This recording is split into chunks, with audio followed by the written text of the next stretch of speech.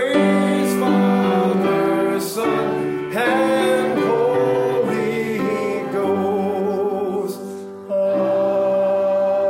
Amen. Lord our God, from the great gifts that you've given us, we give back to you this small portion. And we pray that you would use it, Lord God, to take care of your people, to take care of the world, and to edify your church here and around the earth. We thank you for these things in Jesus' name. Amen. Please be seated. Now, last week we were in Matthew chapter 6, and now we're going back there. And we talked about the phrase there that says, "Our Father who art in heaven," and how incredibly important it is to grasp that God is our Father, that he has declared himself our Father, he has declared us his children, and he has loved us in such a way as that there's a familial bond between God and his people. And today we're going to talk about the next clause, "Your kingdom come, your will be done on earth as it is in heaven." And of course, this is built right into the prayer. So a lot of this is kind of obvious, but it also is pretty deep. Prayer is a mystery to most Christians. We know exactly what it is till somebody asks us, right? And we sometimes have a hard time fathoming the depths of it. We want to pray, but we don't want to be kooky, right? We don't want to be weird with it, but we want to talk to God. And frankly, we want him to talk to us. And that's not at all wrong.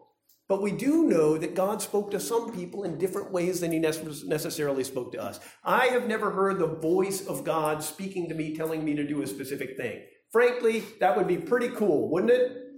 You got a problem, you got something on your mind, you ask God, you want to hear some responses, right? Maybe a list with bullet points and details, how to get these things done, but he does not tend to do that. There, even in that little part of the catechism that we read today, we talked about how the scriptures, God did choose specific, special people to speak to them his word, and we have his word as a light in a dark place. Jeremiah had this thing going on in his ministry where he was preaching to the people the very word of God right from God's mouth to his ear, and they frankly did not want to hear it. And he has this time where, well, all the prophets, Jeremiah, they're saying everything's going to be great.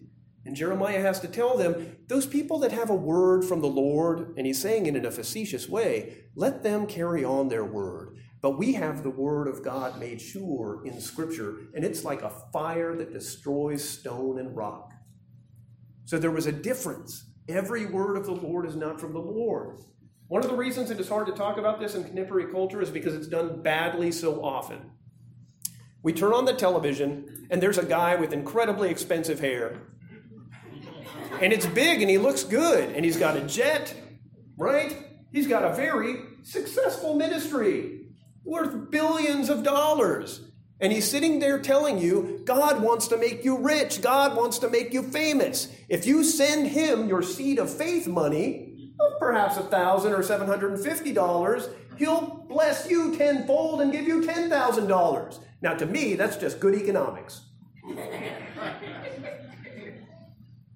But he knows exactly what the will of God is for your life. And plain old pastors, frankly, we don't. So that's compelling. That's powerful, right? It is a lie, but it's compelling. And it speaks to us in a way, and they tell us how to pray, and they tell us what to pray to get the things that we want.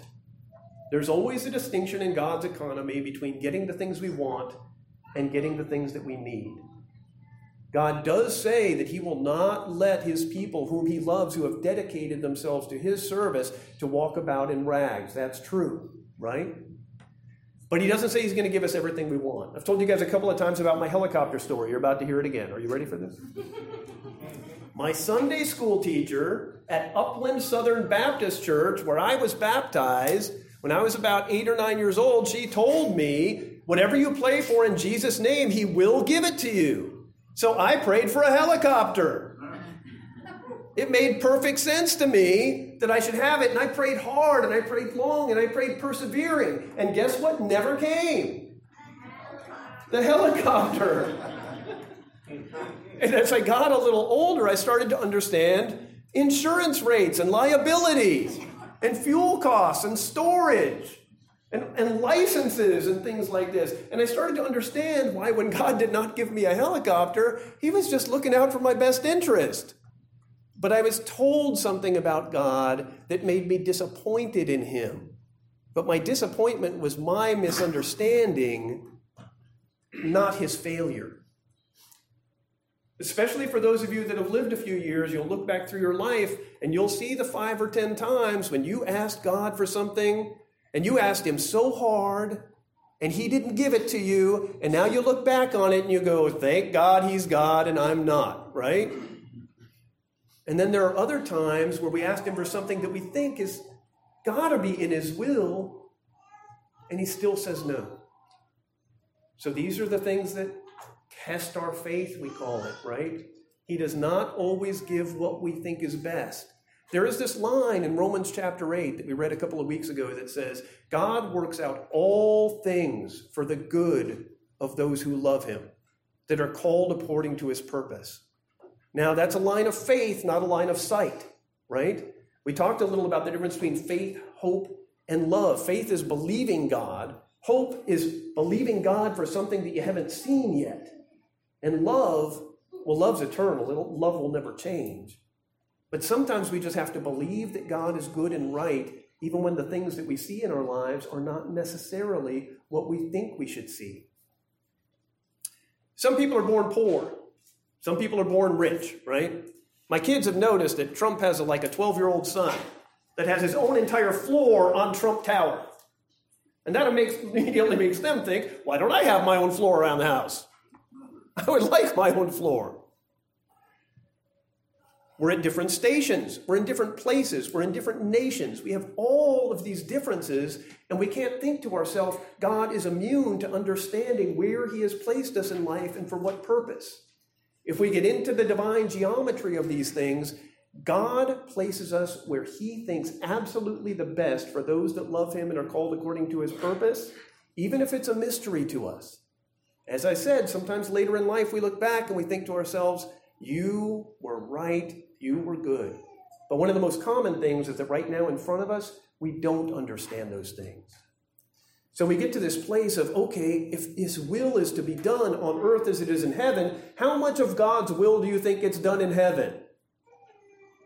All of it, right?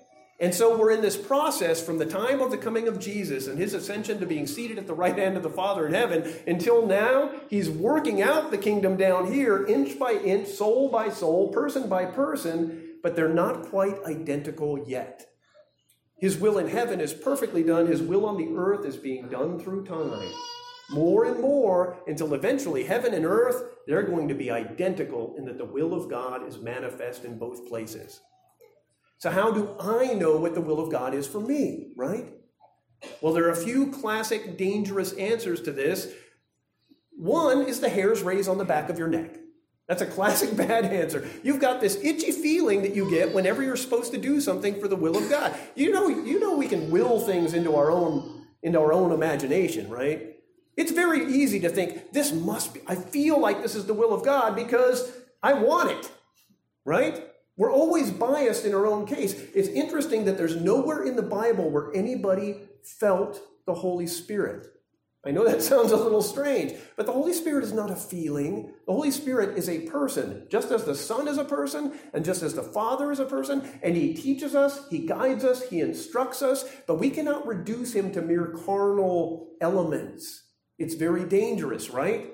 It's kind of like the person that gets on television and tells you that God's will for your life is to send them money. It's not, but how do you know the difference? It's a little bit difficult to tell somebody that the entire Bible is how you know the will of God for your life. Every once in a while, God might impose himself on you in such a way as to show you directly it's this, not that, it's that, not this. But for the most part, he's going to teach you wisdom and understanding and all of these things so that you can know the will of God to your best possible degree, but he's not going to send you an email, right? Let me talk to you about a couple of times when people wanted to know the will of God so bad. Take a look at Samuel chapter 17.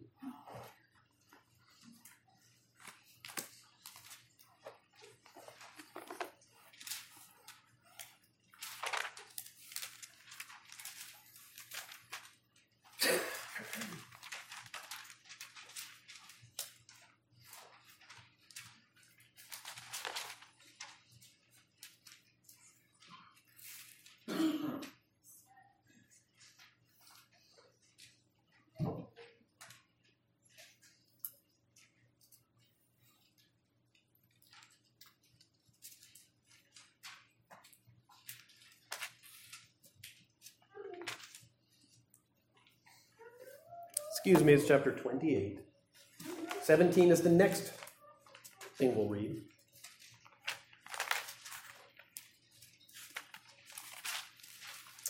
Now, in this story, we have to remember that when God tells us something in the Bible, it's usually in the context of story. And that's because we learn best in that, but we are intended to get the implications of a text. This is a time when long after Saul and David had their falling out, and Saul was persecuting David, and Saul, the king of Israel, was actually persecuting the people of God. But God hadn't spoken to him in a long time. Now, God rarely, if ever, spoke to Saul directly, but he did have prophets like Samuel. And Samuel was the prophet that would tell Saul the will of God for him, which he felt like he needed to know in order to be strong. And it says, in those days, the Philistines gathered their forces for war to fight against Israel. And Achish said to David, understand that you and your men go out with me in the army. And David said to Achish, very well, you shall know what your servant can do. And Achish said to David, very well, I make you my bodyguard for life. Now Samuel had died, and all Israel had mourned for him and buried him at Ramah in his own city. And Saul had put the mediums and the necromancers out of the land. Now, you guys have seen people around these days. It's legal now. There are palm readers and soothsayers and things like that you can go to, and you give them money, and they will tell you the will of God for you. You might even get the cards, right? The tarot cards, and you might put them out in order to find out what the will of God is. We all have this compulsion to try to figure out the future and try to know what's going to happen so that we can feel safe, right? One of the things about that is that's not a way that God has told us it's okay to feel safe. The Philistines assembled and came in attempt at Shuam. And Saul gathered all Israel, and they were encamped at Gilboa. When Saul saw the army of the Philistines, he was afraid, and his heart trembled greatly. One of the ways that we will commonly be tested in our fidelity to the Lord is through fear.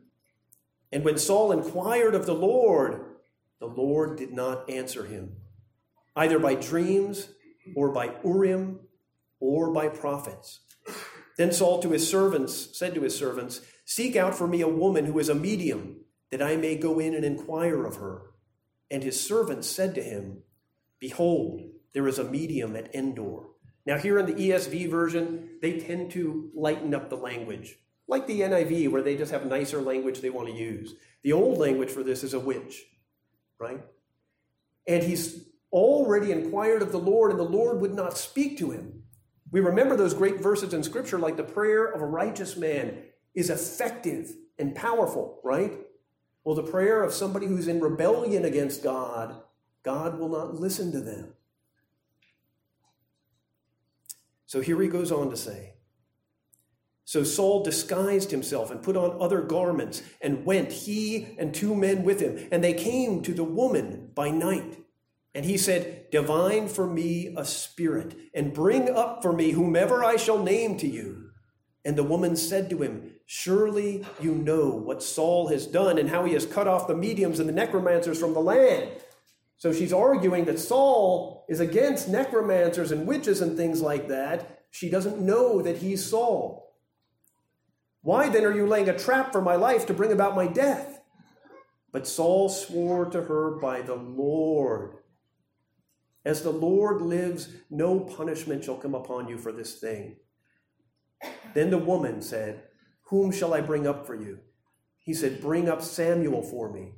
When the woman saw Samuel, she cried out with a loud voice. And the woman said to Saul, why have you deceived me? You are Saul. And the king said to her, do not be afraid. What do you see? And the woman said to Saul, I see a God coming up out of the earth. He said to her, what is his appearance? And she said, as an old man coming up, and he is wrapped in a robe. And Saul knew that it was Samuel. And he bowed with his face to the ground and paid homage. And Samuel said to Saul, why have you disturbed me, bringing me up? And Saul answered, I am in great distress, for the Philistines are warring against me, and God has turned away from me, and answers me no more, either by prophets or dreams. Therefore I have summoned you to tell me what I shall do. You see how desperate he is. He's willing to break the Lord's law in order to get information from the Lord in order to save himself. And Samuel said, why do you ask me, since the Lord has turned from you? and become your enemy. Isn't the most devastating thing you could ever hear in your life are the words, the Lord has become your enemy? There are these places in Scripture that say things like, if you are offended by another person or you've offended them, if you've done some kind of wrong to another person, you always have the Lord to go to because he can intercede between the two of you, and he can either bring peace or he can bring justice, right? But if the Lord himself is your enemy, now who's going to help you? And Saul knows this. Because you did not obey the voice of the Lord and did not carry out his wrath against Amalek. Therefore the Lord has done this thing to you this day. So, we want to understand the psychology here. I know this is a little heavy, but you've got a guy that really does understand the ways of God. He's a very religious man. He's studied the scriptures. He's known the prophets. He knows how God works. And that's why he implements this plan.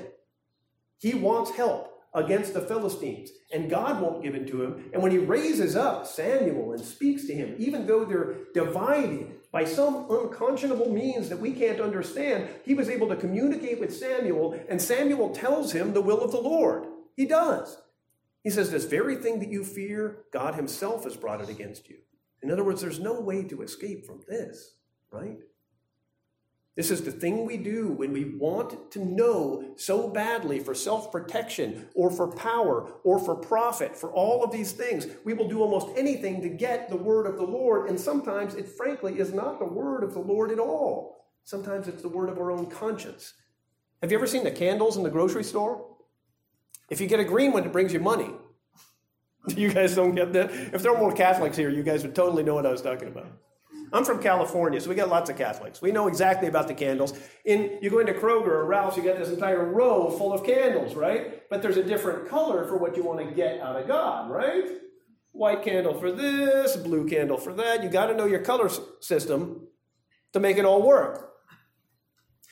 Let's go now to Samuel 16.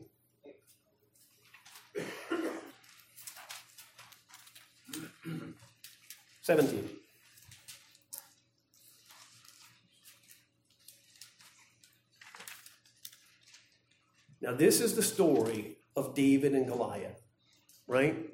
Very common story. We love to tell it in Sunday school, but it is not a Sunday school story. It is every bit an adult-level story. And it's a heavy story about a man that understood and knew the will of God. If you remember, a couple chapters earlier in 15, God sends Samuel, because Samuel's still alive, and he sends him out to find the next king of Israel, because Saul had already committed his sins, and he'd already been rejected by God. So Samuel is called to the house of Jesse in Bethlehem, and he goes there, and it's one of the sons of Jesse that's going to be ordained and called by the will of God, the next son, the next king of Israel. And he goes and he sees the first son, and the first son is just like Saul. He's taller than all the rest, he's strong, he's a strapping guy, he's the kind of guy that you and I would choose as king. Very cool. George Washington, basically, stately, well-spoken. And yet God tells Samuel right in his ear, this is not the one. So he says, Jesse, bring in the next son. And the next son's pretty good too. About an inch shorter, but still looking pretty good as far as sons go, right? And God tells him this isn't the one. And he brings in the next son and the next son. And he goes through 7 sons. And at this time, Samuel is frankly starting to freak out. It's like we're running out of sons. And he goes to Jesse and he says, Jesse, do you have any other sons? And Jesse says, well, we've got David, but he's out in the field watching the sheep. Jesse thought so little of his youngest son David that he didn't even invite him to the party. When Samuel was very specific, bring all your sons, he's like, but not David. Not like all your sons, because David was young and David was weak, right? And probably not very impressive. Otherwise, he would have invited him. And then, as soon as Samuel gets out to where the sheep are and he sees David, the boy there taking care of the sheep, God tells him, this is the one, because I have chosen a man after my own heart. So he looked right into David's heart to see what kind of a person he was. He didn't look at the outside things. And frankly, the outside things are changeable, right? Now, the next chapter, very interesting. First, Samuel takes out a flask of oil and he pours it on David's head and he anoints him the new king of Israel. That might be a little presumptuous, being that he doesn't get the crown for about another 20 years, but he's already been ordained by God to that end. And then it says, because of his sins, God actually sends demons to persecute Saul. Saul's the king of Israel, and when he tries to sleep, he's persecuted in his sleep by these bad dreams, and things happen to him, and nobody can help him. But one of the guys knows about this kid named David, who's a good guitar player. And he calls David, and David comes, and whenever Saul is being persecuted by dark forces as a consequence of his sin, David plays songs on his lyre, and the demons depart, and Saul experiences peace. That's a part that's usually left out of the story, because it's a little spiritual and hard to understand, right? But haven't we all been at those places where things are a little bit cleaner and things are a little bit dirtier? So we do kind of understand that sometimes things are easy and sometimes things are hard. Well, Saul was getting it hard because God had raised him up and made him the most prominent, powerful person in the country, and still he turned his back on God. So then we get to the next part of the story in chapter 17. Finally, we get to David and Goliath, right? So they're lined up against the Philistines. And all the Philistines are on this side of a valley, on a mountain. And all the people of Israel are on this side of a valley, right? And the valley's between them. And they're all lined up and ready for battle.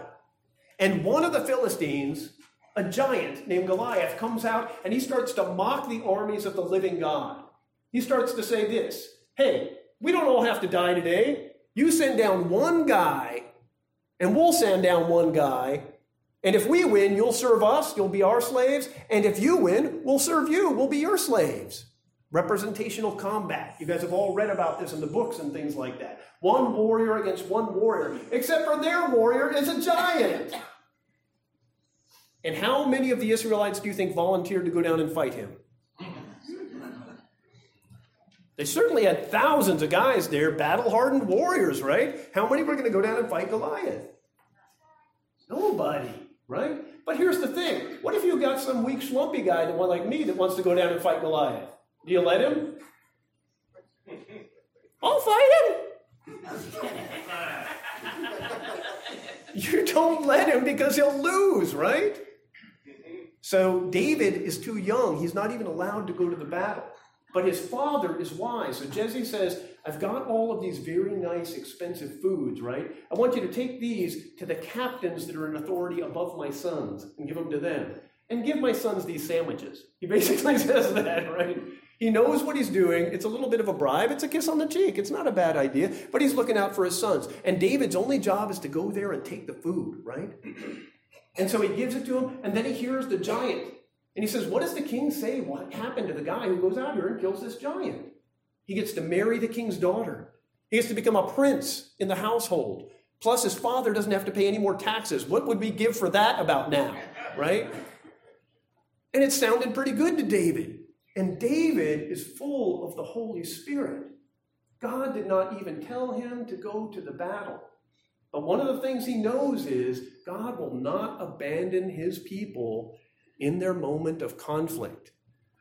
So David's like, I'm going to fight him. And the generals are like, yeah, sure. But they take him to Saul. Now, if you don't read the previous chapter, you never understand why they took him to Saul. Why would they even dignify this boy to take him before the king? He comes in before Saul, and Saul sees him, and Saul says, yes. This is the boy that could chase away the demons with a song. So he knew God had his hand on him. And Saul is already doing that thing where he's trying to work God against God. He's like, God has his hand on this kid. I'm going to use him to my advantage. And he tries to put his armor on him. And what happened? He can't wear it. And he tries to give him his sword. And what did he do with that? He can't carry it. So he goes down to the river and he gets 5 smooth stones, and he remembers the fact that when he was guarding God's sheep and the bear came against it, he grabbed it by the beard and he killed it with a rock. And when the wolf came, he used his sling and he killed it. When the lions came, he chased them away. And there was this Philistine, who in the scriptures it does say this, I'm not like mocking him or anything, a big, stinky, gnarly, giant Philistine, right? Big, scary to everybody. So then David goes down there with his sling, fully embracing the Spirit of God that's upon him, and he's not afraid. And Goliath comes down and he will not fight David. Do you remember this part? He says, what, have they sent me out a dog to beat with a stick? He won't even fight him. He feels like they have doubly insulted him by sending out this kid to fight him. And then David says to him, you know, something like that, I don't know. Maybe his voice dropped. Maybe it's, you know. This day I will deliver your head to the beasts of the field and your eyes to the birds of the air. And Goliath turns around and he starts to come. He starts to come at David. And frankly, if he was coming at me, I would have run home. But he starts to come. And instead of running away, it says David advanced to the battle line. He's coming at me, I'm coming at him. And he starts to progress, and he starts to run for him. But before the giant can get close enough to him to unleash his javelin and pin David to the ground, he starts to swing a stone. He places one stone in that sling and he starts to swing it, and then he unleashes it and it travels through the air, superintended by the power of his God. And it doesn't just say it hit the giant. It says the stone sunk into his forehead and he fell down on the ground as dead. And then David took Goliath's own sword and he chopped his head off with it, just to make sure he didn't get up. We see the difference between these two things. You might think to yourself, do you know what's the most common thing where this story fails? When you tell a person the prayers of a righteous person are powerful and effective, and they say, I'm not a righteous person. And you know they're right, because none of us are. But you have been made righteous in Christ, and you have been transformed in such a way as that you seek him daily, and you know the will of God as much as you need to. So go forth and do whatever your heart desires, because his hand is on you. One of the common things people come to is they come and ask me what college they should go to. God has to tell me which college to go to and stuff. And I'm like, God's not going to tell you which college to go to. What do you think? You're going to get a special delivery from Hermes and going to bring down a message? Tell you what, you go to the best college you can and you make the best judgment you can and you do the things God has trained you to do through the wisdom and information and knowledge that he has given you, and you do what is right in the eyes of the Lord, and you don't worry about the rest. You be holy and you will be happy. Now, it is true that even in the Christian life, even a Christian who's been sanctified by the Holy Ghost, who is righteous before God and under the blood of Jesus Christ, can enter into a mode or time of life when they are not living pleasing to him. Right? And you know what almost always happens? If God loves them, things start to go bad. And sometimes they go from bad to worse. But you know, there's been a lot of people who have found an amazing grace of Jesus Christ in a jail cell, haven't there? Or in a hospital bed, or in court, or in a far-off place where they don't have friend. The answer to this that comes from Scripture is turn it around. Seek the Lord while he may be found. You know, I don't do a lot of turn and burn sermon type stuff, but repent while he may be found, I'm right there, right? If you want the blessing of God and you want his will for your life, turn your life over to his will, whatever it may be. You will still never know the future a single day in your life. You will still never know from one minute to the next if it's not the last breath you'll ever take. But why in the world would it be, right? God's general disposition toward his people all through their lives is to bless them and care for them and cultivate them and protect them. That's his general disposition. There might be ups and downs. There might be seasons of testings. There might be times when you mess it up and have to get it right. But what he's basically trying to do is work out his will through your will in this life. So you already know, even though it's dangerous to tell you this, God's most common expression towards you is, He has it in mind to bless you all the time. I have to be careful with that so it doesn't turn into one of those fruity TV things where God wants to bless you. Now send me a check. It does not work that way. But really, isn't your intention toward all of your children to bless them all the time? And don't you correct them when they get out of line or say something to them so that they don't go down a dark path? And doesn't God, who loves us as our Father, do exactly the same thing for us? So here's the thing, when we talk about his will being done on earth as it is in heaven, and that this is within the Lord's Prayer, all of these things are included when we say this.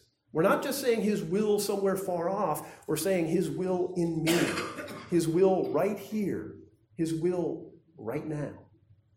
Let's pray. Lord our God, you are a great God to your children, and we praise you and thank you. We pray, Lord God, that we would always know that we are in your will, and in that we would have great confidence. We pray, Lord God, without any vanity, that whatever we put our hands to, whatever you've instructed us to do, whatever you've guided us to put our labors and our energies into, that you would bless these things also, Lord God. We know that you always take joy in blessing your children.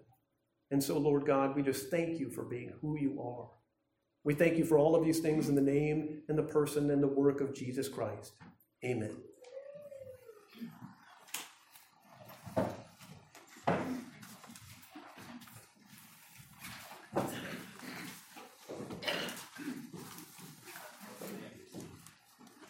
Please rise as we sing whatever number Rock of Ages is. 133. 133.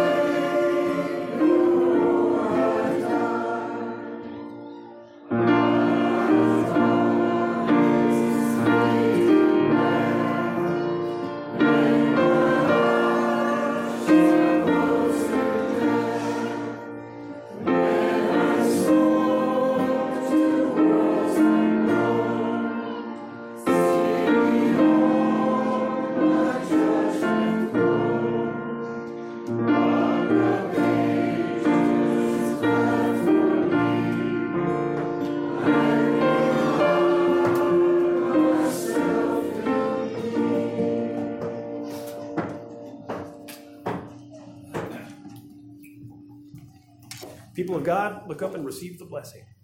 May the Lord our God bless you and keep you. May his face shine upon you and give you peace. Amen.